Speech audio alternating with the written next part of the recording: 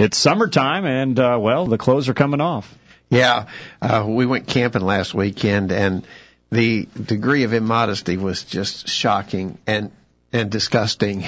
And it's time to be talking about the importance of maintaining modesty. Christians are being influenced by the trends of the world, which are very bad in regards to the clothes we wear. We need to talk about what the Bible says to help us make right choices about the clothes we wear. All right. And, are there any absolutes? We look to the Bible for guidance in all matters of our lives. And what about in the clothes that we wear, written thousands of years ago? Can we still apply biblical principles? And are there absolutes that still bind today? We'll talk about that on the Virtual Bible Study. You won't want to go anywhere. We'll start right after this.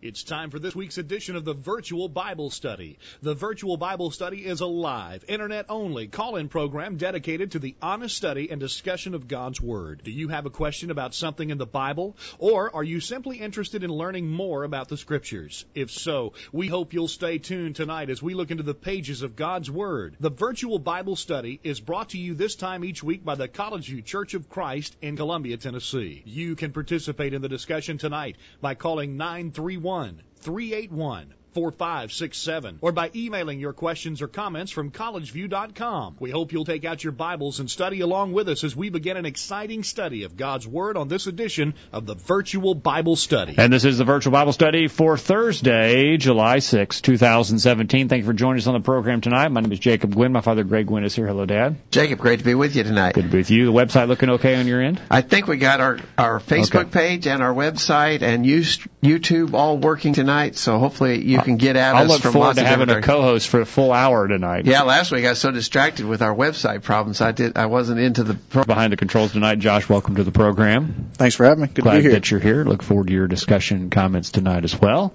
And we look forward to hearing from you at 877-381-4567, questions at collegeview.com. And if you're watching us on our website tonight, you can sign in the chat room and comment with other listeners there. We're on Facebook and YouTube tonight, and you can comment with other listeners on those platforms as well. And we'll try and include those comments wherever you're listening.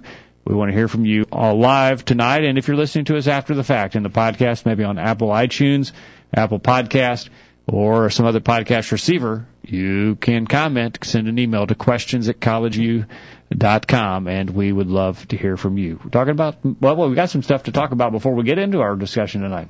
Jacob, we should be really advertising an upcoming event here in Columbia, Tennessee, for everybody who's even within a reasonable driving distance. I mean, if you need to drive a couple hours to get here, we hope you'll come on July 24th and 25th. That's just 2 weeks from this coming Monday and Tuesday. Right. So just a little over 2 weeks from now on July 24th and 25th, we're going to have our annual community Bible study. We do this every year in the summer. Couple nights we go to a public assembly hall in downtown Columbia, and we just advertise what we call a community Bible study, and we try to talk about different themes that we think are very important, timely in our society. And this year's topic, I think, is clearly important. We're going to talk about the plague of pornography. Right. And by all accounts, by all the statistics that you can read, but also I think probably by personal experience, the things we know of, people that we've been aware of who've gotten tangled up in pornography. Probably lots of people have had to talk to friends or maybe even brethren in the church who've had a problem. They've gotten addicted to it, and how to handle that. We're going to talk about that. We've got Art Adams coming. Art is a gospel preacher, but he's also a certified social worker, and he's got a list of credentials as long as your arm. A special training that he's had, and he actually maintains and functions a counseling service that deals with addiction problems, including the addiction of pornography. He was on our program, a couple of years ago probably now? More than that, maybe, but yeah. And we interviewed him at that time. This year he's coming in person. And we think it'll really be an important study because all of us are under threat. Right. Some people have fallen victim. And we need to know how to deal with this from a biblical point of view. Yeah. And so I hope, if you're anywhere close, try to come. We may also try to live stream that event on YouTube. We have done that in the past. We'll also have recordings available. But if you can be there in person, you want to be there in person. Right. Monday and Tuesday night, July 24th and 25th. I might mention, Jacob, some of the parents have been concerned that because this is a very sensitive type of topic, that young children might not be appropriate for young children. There's a separate room in that assembly hall, and some of our young mothers are going to take kids probably 10 and under and maybe have a special class for them. It's going to be a Bible study. It's not going to be playtime, but so they can come as well. Yeah. But you'll certainly want to make plans and come for yourself, or maybe just come so you can help others who may be struggling. One way or the other, you need to be there if you can. It will be 2 good sessions on Monday and Tuesday, the 24th and 25th. Exactly right. All right. Along those lines, as we prepare for that topic, next week we've got a discussion of similar concerns. Chase Byers from Kentucky is a 21-year-old young man who's presented some excellent material on this, and it's been going around Facebook, sort of got a little viral. And he's going to be with us next week. What's he called? The message? It's Pitfalls in a Cyber World. Pitfalls in a Cyber World. I saw that. I saw part of that. Yeah. From a young person's perspective, and I think it's going to be very valuable for those of us who are older to know how younger people are approaching these challenges, and just in general to help us all be encouraged. Big problem. So next week you want to be here for that as well. And then we need to try and get Art on maybe the Thursday before the program. Okay. Yeah, we can talk to him too. So if we can interview him for so lots of important, very current topics that really affect us in our world today. All right, so make plans for that. There'll be more to come, so stay tuned. All right, into our discussion tonight. Okay, so to our update list earlier today, we send out our update. We always do that. About 11 o'clock, we send an email out. We usually try to get that up a little earlier on Facebook, so you can look at our Facebook page, which is, by the way, just Virtual Bible Study, not The Virtual. Somebody else got our name, and so we had to go with just Virtual Bible Study on Facebook. You can check our Facebook page, or you can get on our email update list by just sending us an email to questions@collegeview.com, and we send out an email on Thursday morning to let you know what we're going to be talking about. And here's the questions that we sent out today. Number 1, comment on these wrong reasons that people offer as they make bad choices about the clothes they wear. It's the popular style. I wear this because it's comfortable and convenient. I don't care what others think. It's none of their business. We have to compromise on some things, be a little more flexible and less rigid in our standards. Okay. And I don't want my kids to seem odd. That'll happen. Okay. All right. Number 2, what are some of the observable consequences of following the aforementioned bad reasoning about clothes choices? Number 3, comment on these biblical absolutes about clothing. Avoid nakedness, maintain modesty, preserve shamefacedness, avoid lasciviousness. And number 4, what are some of the wonderful consequences of following the aforementioned biblical absolutes about clothing choices? Okay. So that's the way we'll go. We'll talk about bad choices first and their consequences. We'll talk about good choices and the wonderful consequences that follow by making good choices. All right. If you'd like to comment, 877-381-4567. Josh, you got answers ready tonight? Hope so. Okay. All right. Josh is behind the board, ready to roll with us. Let's start out with just these statements that we made, because you hear people say this when you talk about clothes. Maybe even if you, and sadly it just happens way, way, way too often, you see somebody who's just horribly immodestly dressed, and unfortunately, many times those people are Christians, and you see them wearing things they shouldn't wear. And so they say, well, I do it because it's what's popular. It is the popular style. Yeah. Well, that will get you in a lot of trouble in a lot of areas, not just in the clothes that you wear. Yeah. Popularity does not determine right and wrong, and popularity should not be our gauge. Our society should not be our gauge. In Romans chapter 12, verses 1 and 2, I beseech you therefore, brethren, by the mercies of God, that you present your bodies a living sacrifice, wholly acceptable to God, which is your reasonable service. And do not be conformed to this world, but be transformed by the renewing of your mind, that you may prove what is that good and acceptable and perfect will of God. Not to be transformed by the world that we live in. Be not conformed. Be not conformed. I'm sorry, not be conformed. Now, and I don't know if there are many things that we are tempted to conform in as much as the way that we look. I think that's right. I mean, that's it. In fact, you look at those in our society that want to be nonconformist, they all look alike, don't they, Josh? They all dress alike, right? They're in that group. They conform to the group that they're in.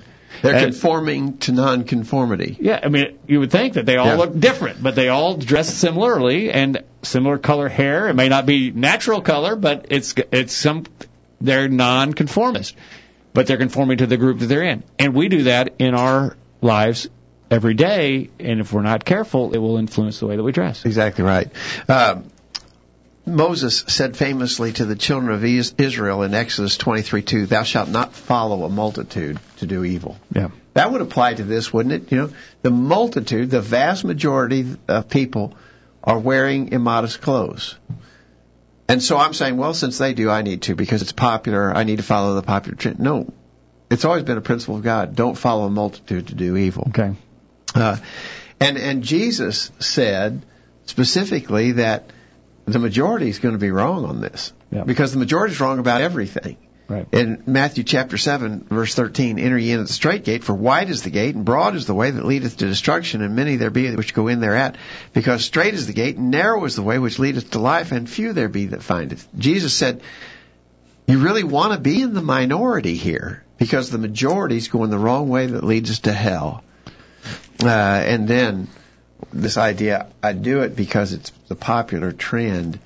You got to remember the famous words of Joshua in Joshua 24 verse 15, when he says, "As for me and my house, we will serve the Lord." And I really think that statement of leadership on the part of Joshua is much needed in families today. We specifically need some dads to stand up and say, "You're not wearing that," to their kids, to take hold of the horns of this bull and say, "No, you're not going to dress like the world. I don't care if it is popular.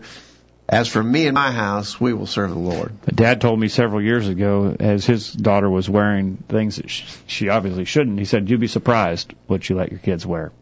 Yeah. In other words, he couldn't stop it. You'll be surprised at the stuff that they wear that they can't do anything about it.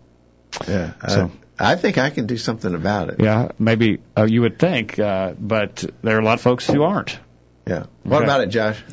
I was looking at the second half of verse 4 in James chapter 4. Verse 4, it says, "Whosoever therefore will be a friend of the world is the enemy of God." So I think people want to try to fit in, but if we're trying to fit in with the world and be friends of the world, then we're opposed to God. There you go. Not the side that I want to be on in that equation. Exactly right. All right. So obviously that's bad reasoning, that you do it because it's the popular trend. In fact, I can remember my dad saying, because I would try to make that argument about different things. You know, everybody's doing it. And I don't know how many times my dad told me, "Well, if everybody's doing it, that's probably another good reason why you shouldn't, because everybody's probably wrong." And as Christians, we've got to think that way. We've got to realize that the world is not following the standards of God. They're not going to. They don't want to. And we can't follow them. Now, we often think about peer pressure as being something that's isolated to those that are teenagers and young people. But it is a challenge for those of us that are adults as well, especially in this area of fashion and modesty, is the trends of the world tend to take Christians with them if we're not careful. Yeah, I've always thought that Christians are not out here at the as things get worse. Christians are not at the cutting edge of the trends, but they let the trends drag them along. They're trailing along those trends, and they do it about things like modesty.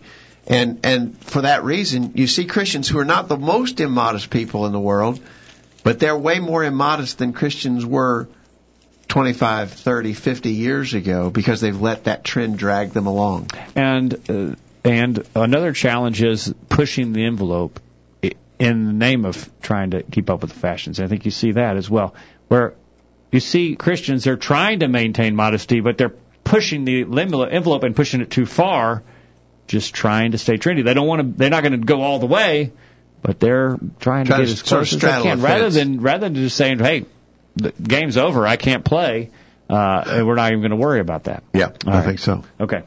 We need to get a break. Let's get a break, and then when we come back, let's talk about an argument that people make I wear this because it's comfortable and convenient. All right, 877-381-4567. Looking forward to your questions and your comments on this important topic. Don't go anywhere. The Virtual Bible Study will be back right after this.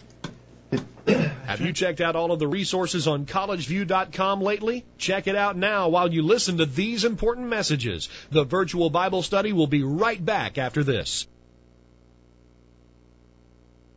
Have you checked out all of the resources?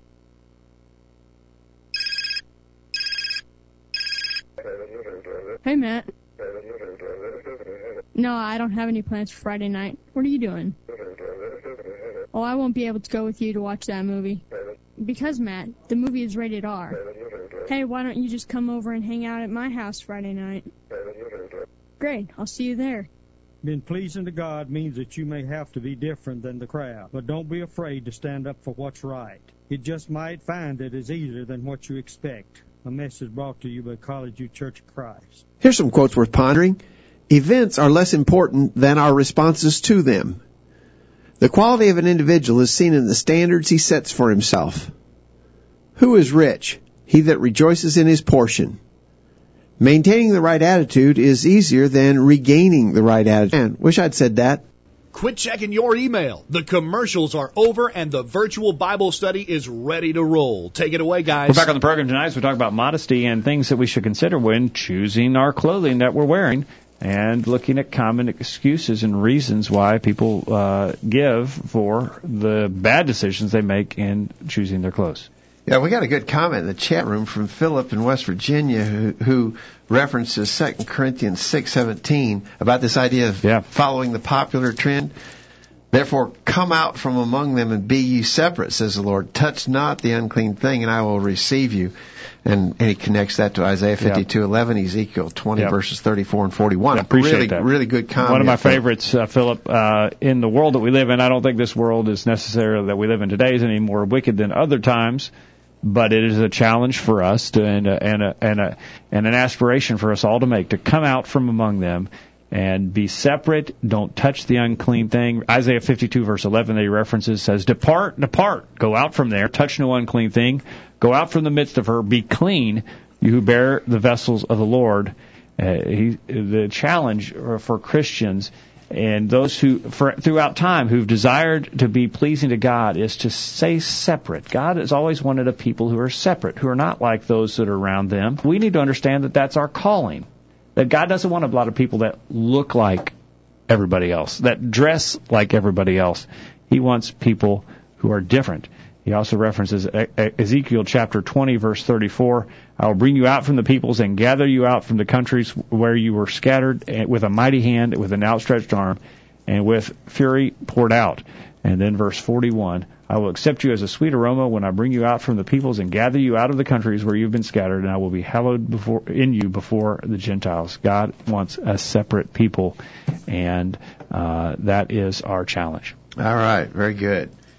What about this idea? I dress this way because I find it to be very comfortable and convenient. You know, I don't know, Josh. I don't know if I even buy that argument because I've seen, in particular, I can picture. You're not buying it, huh? No, I can picture, especially some women that I've seen wearing real short skirts or low cut tops, and they are constantly tugging at their clothes, trying to pull their skirt down, trying to pull their top up. And it looks very uncomfortable. That's not convenient. And it's certainly not convenient. And so I'm not sure I'm particularly persuaded by it. But what if it were true? What if it was true that was a convenient, comfortable way to dress? That doesn't make it right. What if a person says, I actually find it's very comfortable to walk around completely naked? Does that make it right? I mean, if you think about, be logical about the argument. That argument wouldn't prove anything. Yep. And the fact of the matter is, Jesus said, if any man will come after me, let him deny himself and take up his cross daily and follow me. So if it is, in fact, more comfortable, it's still wrong, and you need to deny yourself and follow Jesus faithfully. There you go. And so if it were more comfortable, and I'm not sure it is, it would still be wrong, and we would have to deny ourselves that comfort, if it is in fact more comfortable, in order to be right with God. All right, so guest 9893 says, so should we be wearing plain clothing like the Amish? Well, we might talk about that as we go along in the program tonight. A preliminary to our response will be no, not necessarily. And 9893 says it doesn't make it wrong either. If it's comfortable, I guess, it doesn't make it wrong. No, that doesn't make it wrong in and of itself. No. But if that's the excuse for not maintaining the standards that God has given us, then it is wrong. Yeah, we were especially talking about people who wear immodest clothes with those arguments. No, I mean, I like my clothes to be comfortable, but they can't be. I can't use that argument to justify immodest clothes. That's what we meant, and maybe we weren't clear in the way we were using that. Okay, all right. Someone else says another argument, a flaky argument that people make. I wear this. I don't care. I don't care what others think. It's none of their business. What about that? Well, that's not the standard that and the explanation we put about. I don't care what others think about me smoking marijuana. It's none of their business. I don't care what others think about me using foul language. It's none of their business. We don't use that in other areas of our life. Yeah. We're supposed to think about what others think, and it's supposed to be a concern to us, especially among Christians. I don't know. I think lots of folks have been discouraged. You're going to see immodesty in the world. You go to Walmart, you go to the lake, unworldly people. It's just going to happen. You're going to see people immodestly dressed. But I tell you, I am especially discouraged when I see Christians dressed that way, and then they say, "Well, it's none of your business." Well, it actually is my business, and it ought to be their business. Hebrews 10:23 and 24 said, "Let us hold fast the profession of our faith without wavering, for he is faithful that promised. And let us consider one another to provoke unto love and good works." Yeah. In other words, if what I'm wearing is a discouragement to you, then that should be a concern to me. Yeah. But a lot of Christians, I don't care. I just simply don't care. If you don't like what I wear, it's none of your business, and I don't care what you think. And that's just a completely wrong attitude, Josh. Yeah, I was thinking about what Paul wrote in Romans 14, verse 13, about not putting a stumbling block or occasion to fall in his brother's way. So, I may say, well, I don't care what you think. It's nobody else's business. But if I'm causing somebody else to stumble, somebody else to fall, that's a serious problem. Jesus talked about if you cause one of these little ones to stumble and fall, it'd be better that a millstone were hung about your neck and you're cast into the depths of the sea. And so, if I'm causing somebody else to stumble because of the way I dress, then it is my problem. Exactly right. All right. Very good. Look forward to hearing your comments in the chat room tonight. Send them in there. What are we going to say to somebody who says, well, you're probably right. You're probably right on this or that argument about the kind of clothes we ought to wear. But, we just got to be kind of flexible.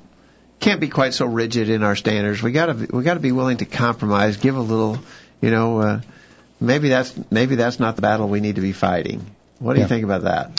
Well, compromise is a challenge, and earlier Philip referenced that passage in 2 Corinthians chapter 6, verse 17, where we're told to be separate, to not touch the unclean thing. I was looking for the passage in the Old Testament that talks about the sacrifice, and if it touched the unclean thing, would it be clean or unclean?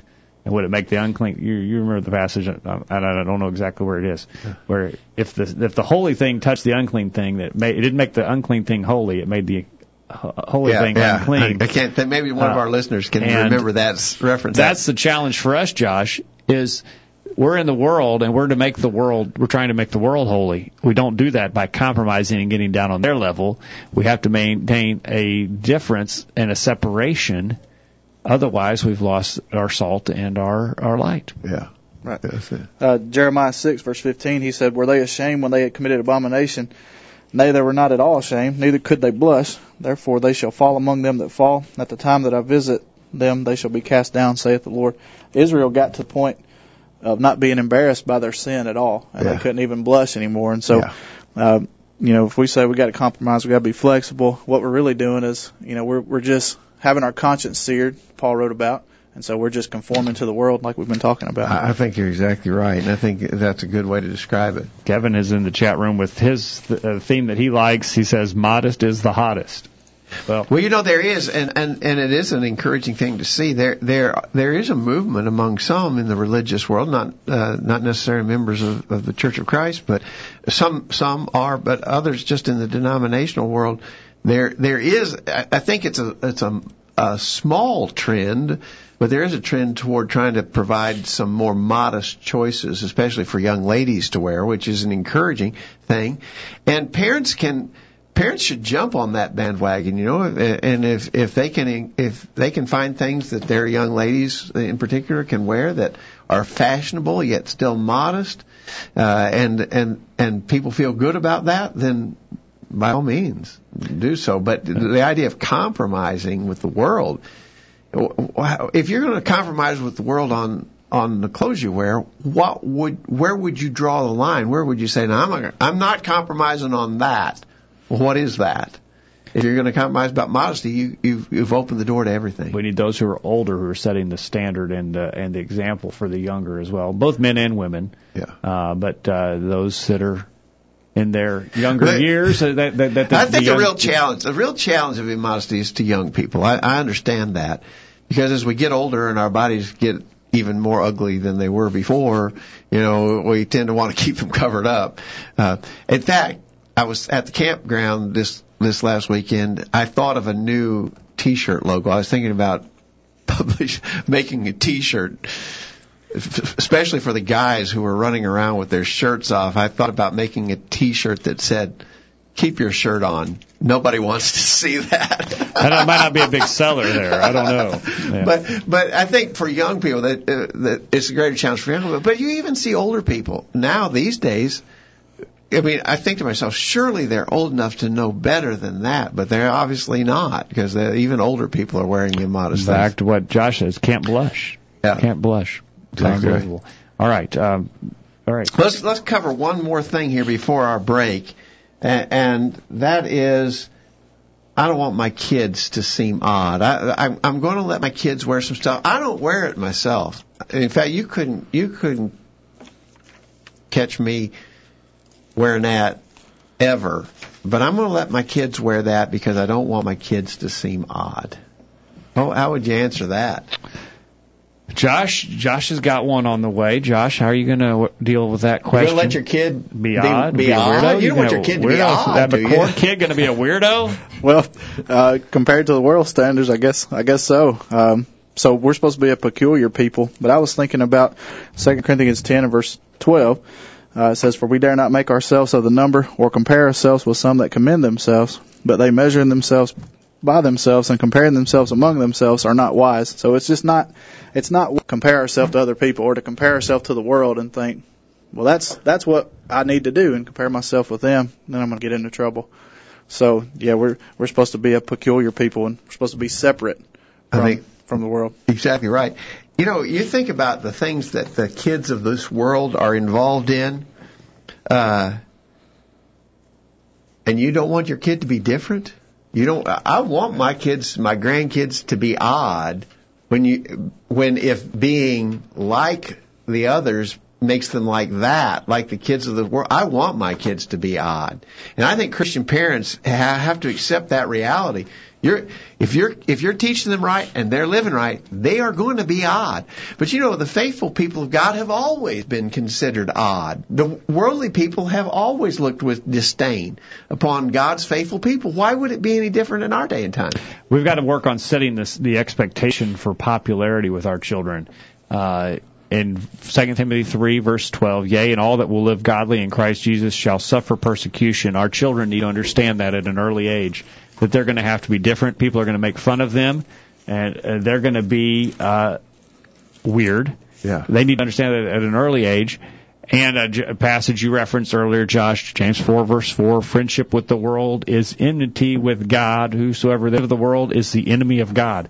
Our kids need to understand they are not going to be the popular ones. They are not going to be the friends of everyone in the world, because they're going to have to be different. And if people won't accept them for the way that they dress, then that's just the way it's going to be, because God expects us to be different. Yeah, exactly right. Okay. All right. Let's grab our half-hour break, Jacob. And when we come back, let's talk about if you follow this faulty reasoning that we've just been describing. Let's talk about what you can expect. I mean, choices bear consequences. What will be the consequences of making these bad choices using this bad reasoning? All right, we'll get down to that on the other side of the break. Let's get this week's bullet point and get your thoughts during that break and get ready to take them on the other side. The chat room is ready, wide open for you.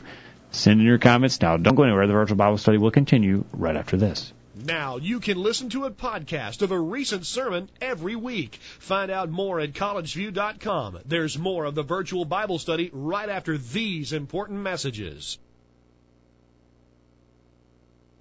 This is Greg Gwynn with this week's bullet point. Occasionally we hear parents who say that they don't want to force religion on their children. These misguided folks think that they're doing their kids a favor by letting them decide for themselves. They're afraid that there will be some resentment in the child later if religion has been, quote, crammed down their throat, unquote. If we may be absolutely blunt in response, that is one of the most ridiculous ideas anyone ever suggested. We force many things on our children. We insist that they bathe, brush their teeth, change their clothes, and so forth. We cram education down their throats by making them attend school regularly. We demand that they do their homework. We force them to eat good food, get adequate rest, and do other things that are important to their health and development. We do all of this because we know it's in their best interest, and we do it even when the kids don't like it. Why is it that this common sense approach is neglected by parents who are determined to, quote, let their kids decide for themselves, unquote, when it comes to religion? Dr. James Dobson writes, quote, there's a critical period when certain kinds of instruction are easier in the life of children. There is a brief period during childhood when youngsters are vulnerable to religious training. Their concepts of right and wrong are formulated during this time, and their view of God begins to solidify. The opportunity of that period must be seized when it is available. The absence or misapplication of instruction through the prime time period may place a severe limitation on the depth of the child's later devotion to God. When parents withhold indoctrination from their small children, allowing them to, quote, decide for themselves, unquote, the adults are almost guaranteeing that their youngsters will decide in the negative. God's Word has always taught us the truth on this subject. Quote, train up a child in the way he should go, and when he is old, he will not depart from it. Proverbs 22, verse 6. That's this week's bullet point. Think about it. I'm James Buchanan from Columbia, Tennessee, and I love to listen to the virtual Bible study. Share your comment with the world. Call in now and be a part of the virtual Bible study. Now, back to the program. We're back on the program tonight. Reminding you this program is brought to you by the College View Church of Christ in Columbia, Tennessee. You can find out more about us, where we meet, and our times of assembly at thevirtualbiblestudy.com or collegeview, collegevue.com. Either one of those websites will get you to the same place. And you can find out more about what we believe, what we practice, listen to sermons that are presented to the College View Church of Christ. Find out how to podcast those sermons to your phone and how to podcast this program. Check it out, thevirtualbiblestudy.com. And if you have any comments about something you've heard, we'd welcome those comments at any time. Questions at collegeview.com. Use that email address for a number of reasons. You can use it to suggest a future topic to be discussed on the virtual Bible study. Maybe just a question you've got. We compile those and put a listener question segment on a periodic basis. We would welcome your questions or your comments or suggestions at any time. Questions at collegeview.com. And also use that email address to send us your snail mail address so we can send you a bumper sticker to help you get the word out about the program, because the more people we have, the better the studies are. So send us an email and get your bumper sticker and help spread the word. We're talking about the clothes we wear on the program tonight. All right. Now, or the clothes we don't wear, as the case may be. We talked about some bad reasons, wrong reasons that lead to bad choices of clothes that people wear. But now, if you do that, if you make those bad choices, choices have consequences. And I think we can see some real consequences of these choices. One of them is, if you start making bad choices, it will get worse. In other words, if you compromise, we talked about compromising. You just don't take a little bite of the apple. You keep going back for more. And if you start making bad choices about the clothes you wear, it will lead to more and more immodesty. I think that should be obvious to everybody. There's all kinds of evidence of it, even among Christians who have compromised on certain types of clothing, and so the shorts get shorter and the tops get lower scooped, and the clothes get tighter and more form-fitting. You just look at what some young Christians are wearing today would not have even been imagined 30 years ago. And so there's just this gradual creep, and it gets worse and worse. And what you see is, generationally, you see a generation where parents compromise with their kids. Those kids have kids, and they compromise even farther with their kids, so that when you look back from where they started, there's no way in the world those original parents, those grandparents now would have allowed that with their kids, but that's the way it's gone. Yeah, exactly right. So one of the clear consequences is it's going to lead to more immodesty. It just does. I think that's obvious. And then I want to argue something, and it might get some pushback on. If you make these bad choices about clothes, it's going to, I think, make you more susceptible to other forms of worldliness. Okay, you're going to have to break that down and explain that.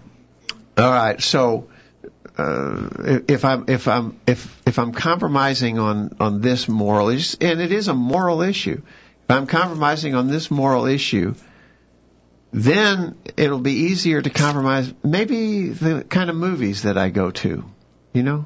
I've just allowed a softness to develop in my moral character, and so I'm not going to be as easily offended. I'm going to be more tolerant of worldliness, and it's going to have an increased way into my life because I opened that door.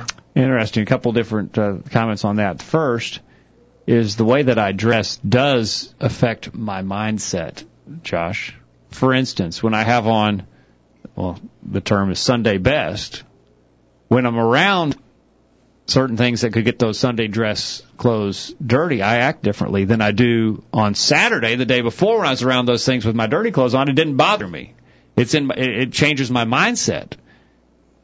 We might do the same thing if we're going out to a fancy restaurant with our wife. We might dress up. Why? Just because it's more special. It changes our attitude and our mood about the fancy meal we're going to eat.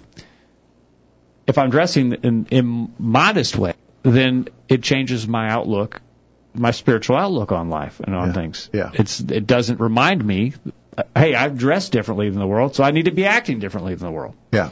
Okay. Any thoughts, Josh?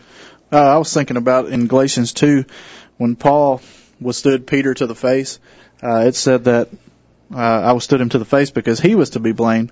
But, Peter, his whole deal was he was afraid that some of the other Jews were going to get onto him because he was feared that he was hanging out with these Gentiles, right? And so I was just thinking that if we are allowing the world to dictate what we're going to do, well, the blame comes back to me.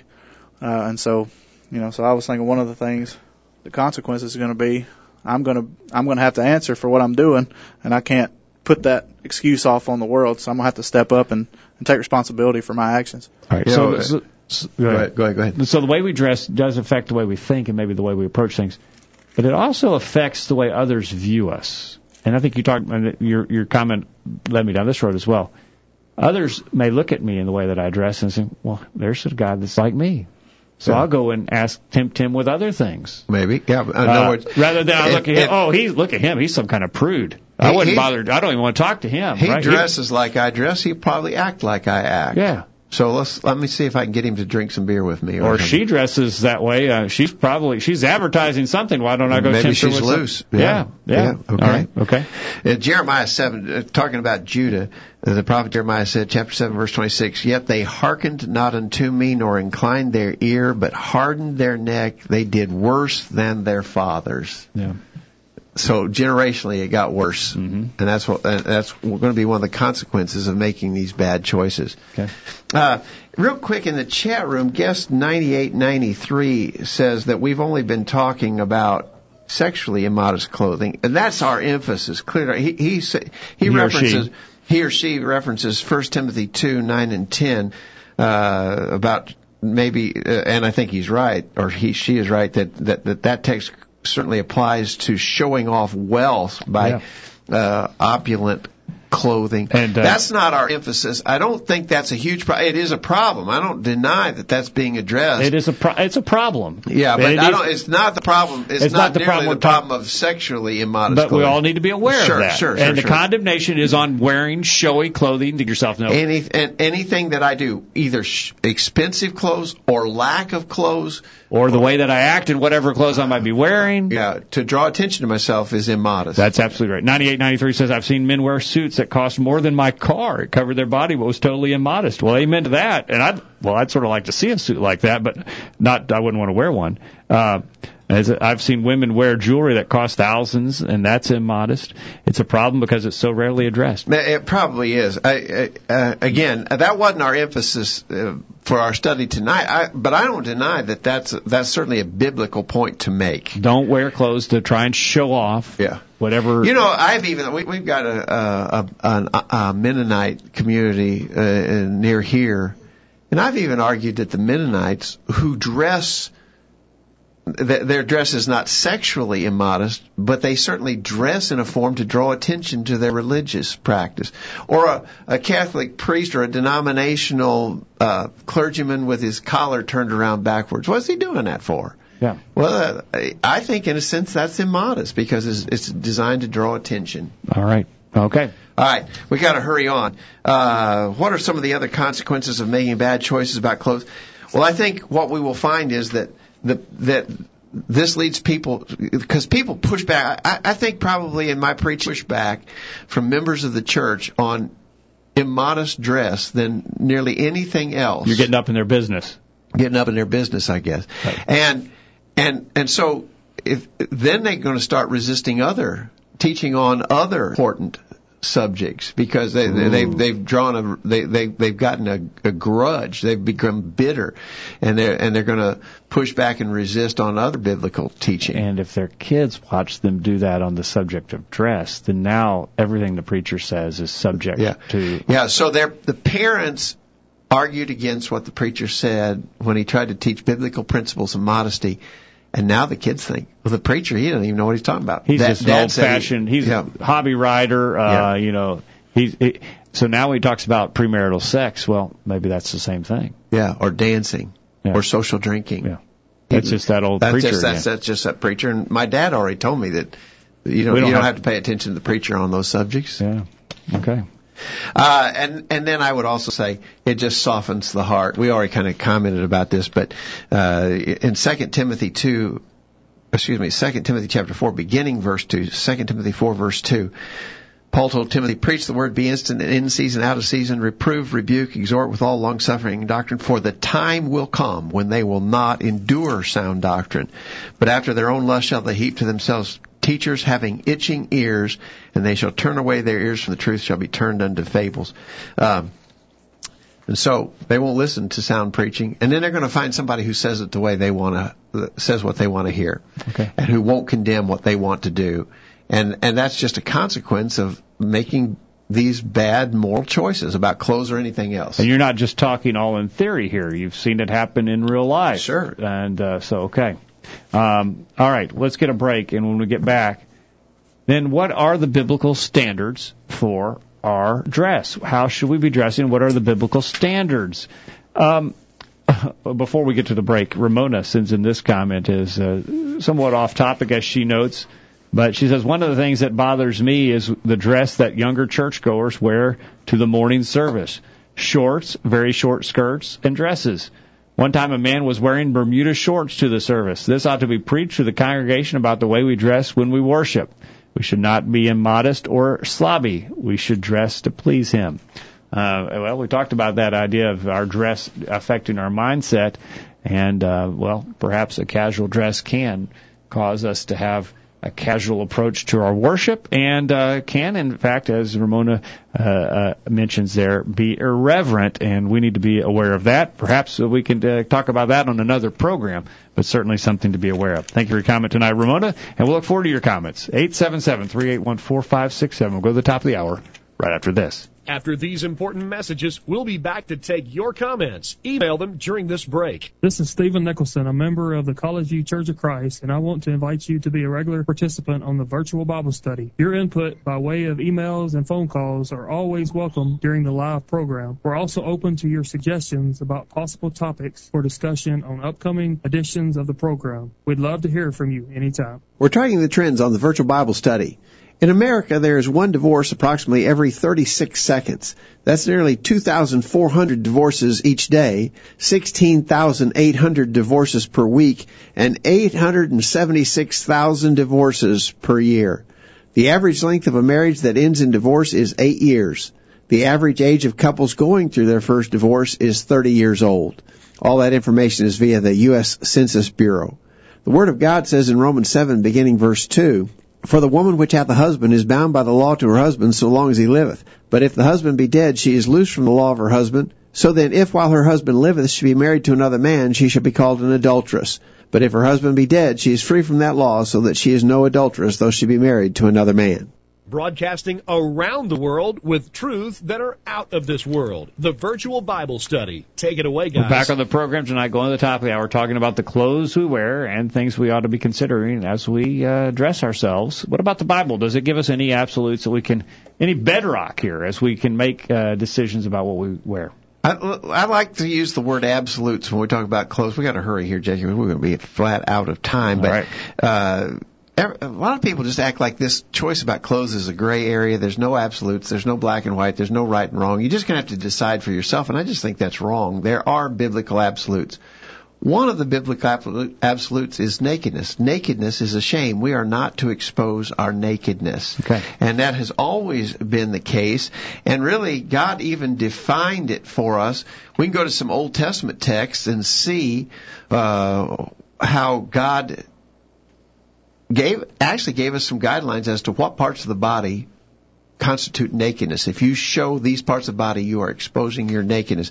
And that goes all the way back to Genesis 3, when Adam and Eve were in the garden. They had partaken of the forbidden fruit. They knew they were naked. And what they did in the first 7 verses of Genesis 3 is they sewed aprons to cover, basically it just covered their midsection.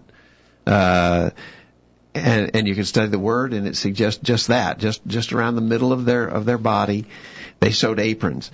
When God came into the garden and spoke to Adam, Adam said, I was naked. I was afraid because I was naked. He already had that apron on, but he still felt naked.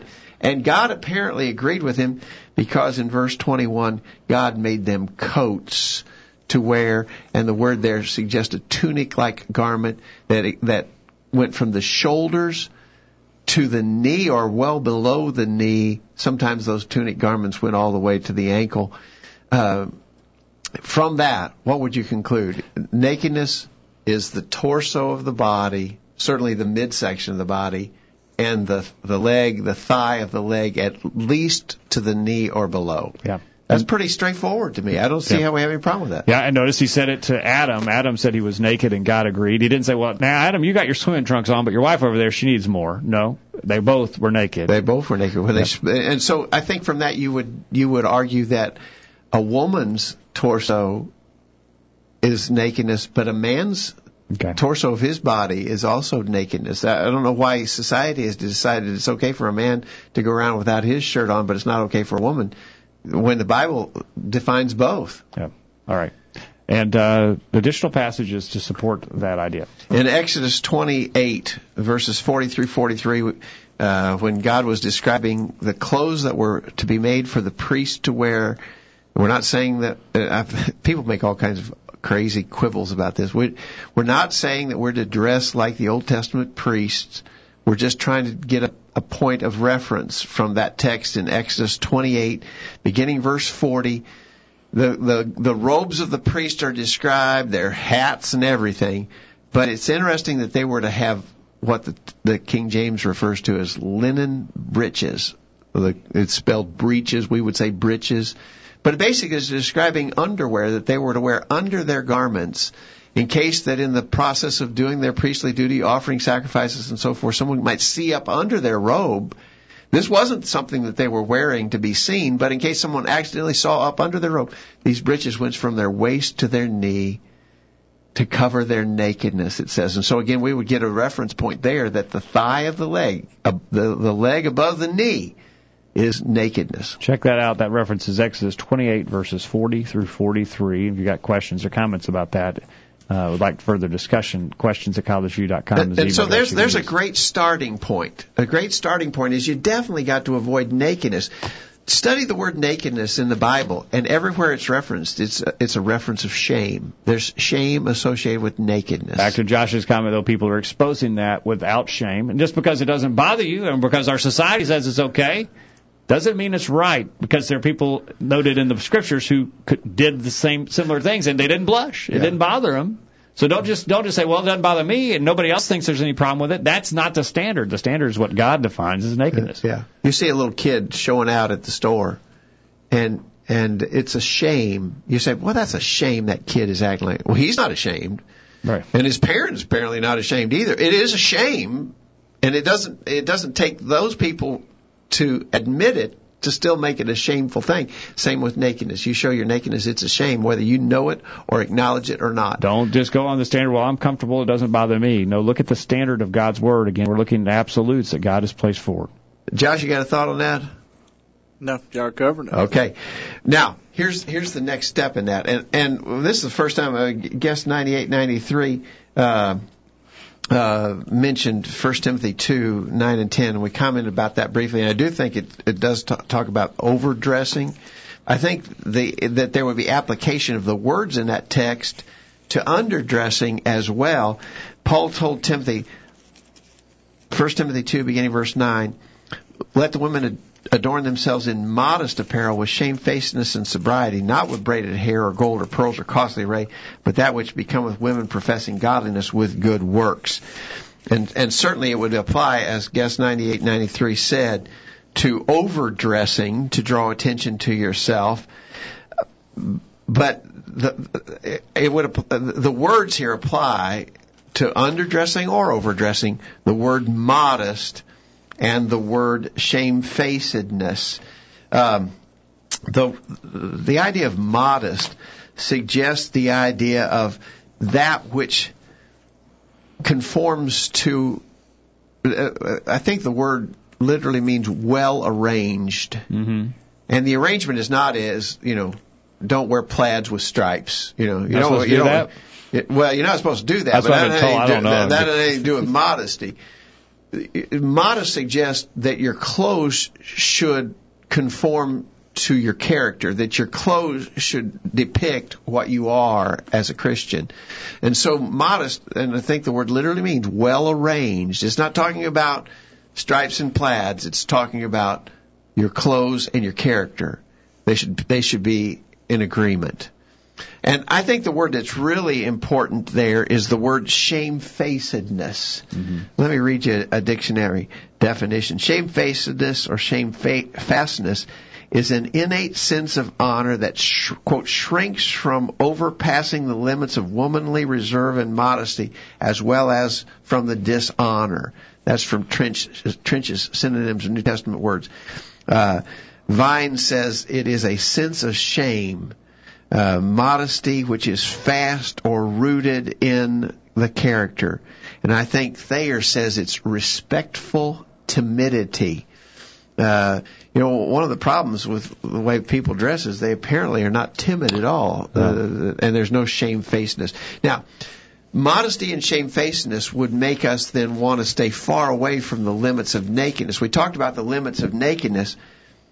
Modesty and shamefacedness would make us want to stay well away from those limits. We're not going to see how close to our nakedness we can get.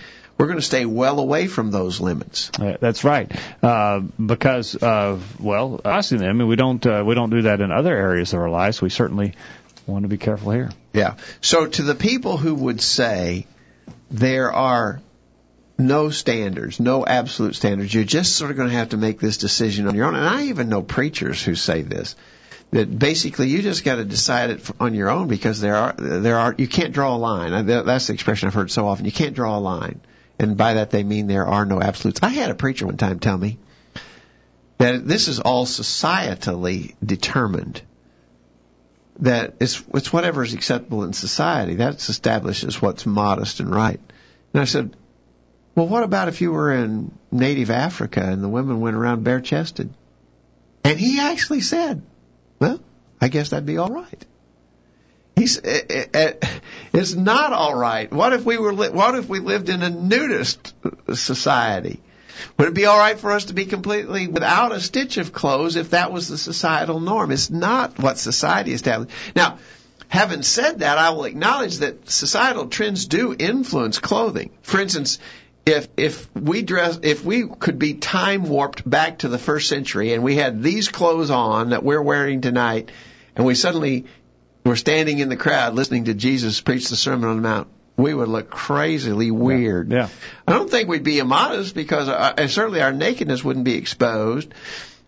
It might be immodest in the sense that it doesn't conform at all to societal standards. But what I'm saying is society does influence choices, but the societal influence cannot cause us to cross the line of nakedness and modesty and shamefacedness. Yeah, our society can influence in the areas of modesty, but it does not influence in the areas of nakedness. Modesty. And society and circumstances, right? We might go to a wedding in a tuxedo. It would be immodest to go to that same to maybe some other event in a tuxedo. Yeah. Right? In a wedding setting, no problem at all in a tuxedo. We're not trying to draw. That's just what everybody's wearing. Or we might go to a football game wearing orange or red or whatever and have our face painted up like everybody else. You're not drawing attention to yourself there. You're just fitting in with the crowd. But you go to Walmart dressed that way, perhaps you're trying to draw attention to yourself. And so we're saying society does have an element in that, but the societal element cannot cause us to cross the line into sinful attire. Yeah. All right. Guest 9893 asks us, what's the line on how costly is too costly? That might be a little harder to define. And that might be one of those areas. Yeah, but there in 1 Timothy 2, it talks about pearls and costly array, and I would assume costly array is a relative term, but when you talk about a man's suit that costs $2,000, or sometimes you see movie stars who dress in a $20,000 gown.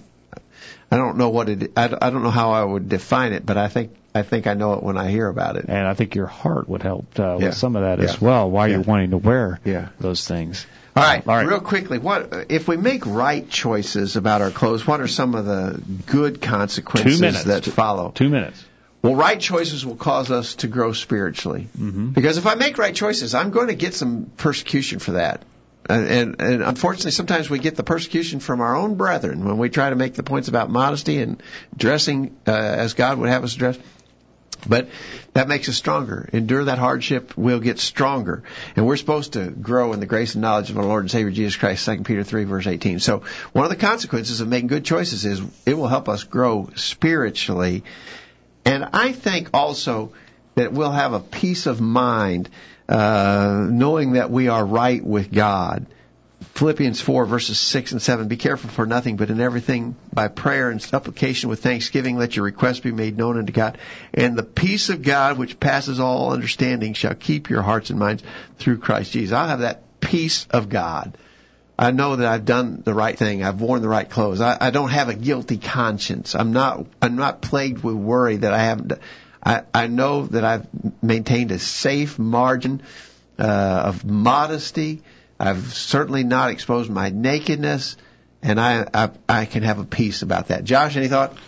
Yeah, James 3:13 says, Who is a wise man and endued with knowledge among you? Let him show out of good conversation his works with meekness of wisdom. So our manner of life will show that we're trying to do what's right, and in doing that, we'll be able to let our light shine. We'll be able to be a good example to the world around us, I think. All right, very good. All right, I think we're out of time. We're out of time. Josh, thanks for being here and helping us get on the air tonight. Enjoyed it. Dad, thank you for a good discussion. Thanks, Jacob. Next week, this time, Chase Byers, spiritual pitfalls in the cyber world. Should be really interesting. You want to be here for that. Yeah. And you'll want to make plans for our community Bible study on pornography, July 24th and 25th. Information on our website, thevirtualbiblestudy.com. and make plans to be back here this time next week. All right, we'll do it. We hope you benefit, Lord willing. Yeah, Lord willing. We hope you benefited from our study and discussion of God's Word. Hope you make plans to be back here this time next week. And in the meantime, we encourage you to put God first in your life, study His inspired Word, the Bible, and live by it every day.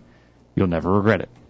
Thanks for listening to the Virtual Bible Study, brought to you by the College View Church of Christ. The College View Church of Christ meets at 1618 Hampshire Pike in Columbia, Tennessee. If you are in the Columbia, Tennessee area, we encourage you to worship with the College View Church of Christ on Sunday mornings at 9:30 and on Sunday evenings at 6 o'clock. The College View Church of Christ also welcomes you to attend their Wednesday night Bible studies at 7 o'clock. If you have any questions about something that was said on tonight's broadcast or would like more information about the College View Church of Christ, please call 931-381-4567. That number again, 931-381-4567. Or for more information on the internet, visit collegeview.com. Be sure to tune into the Virtual Bible Study this time next Thursday for another informative study of God's Word.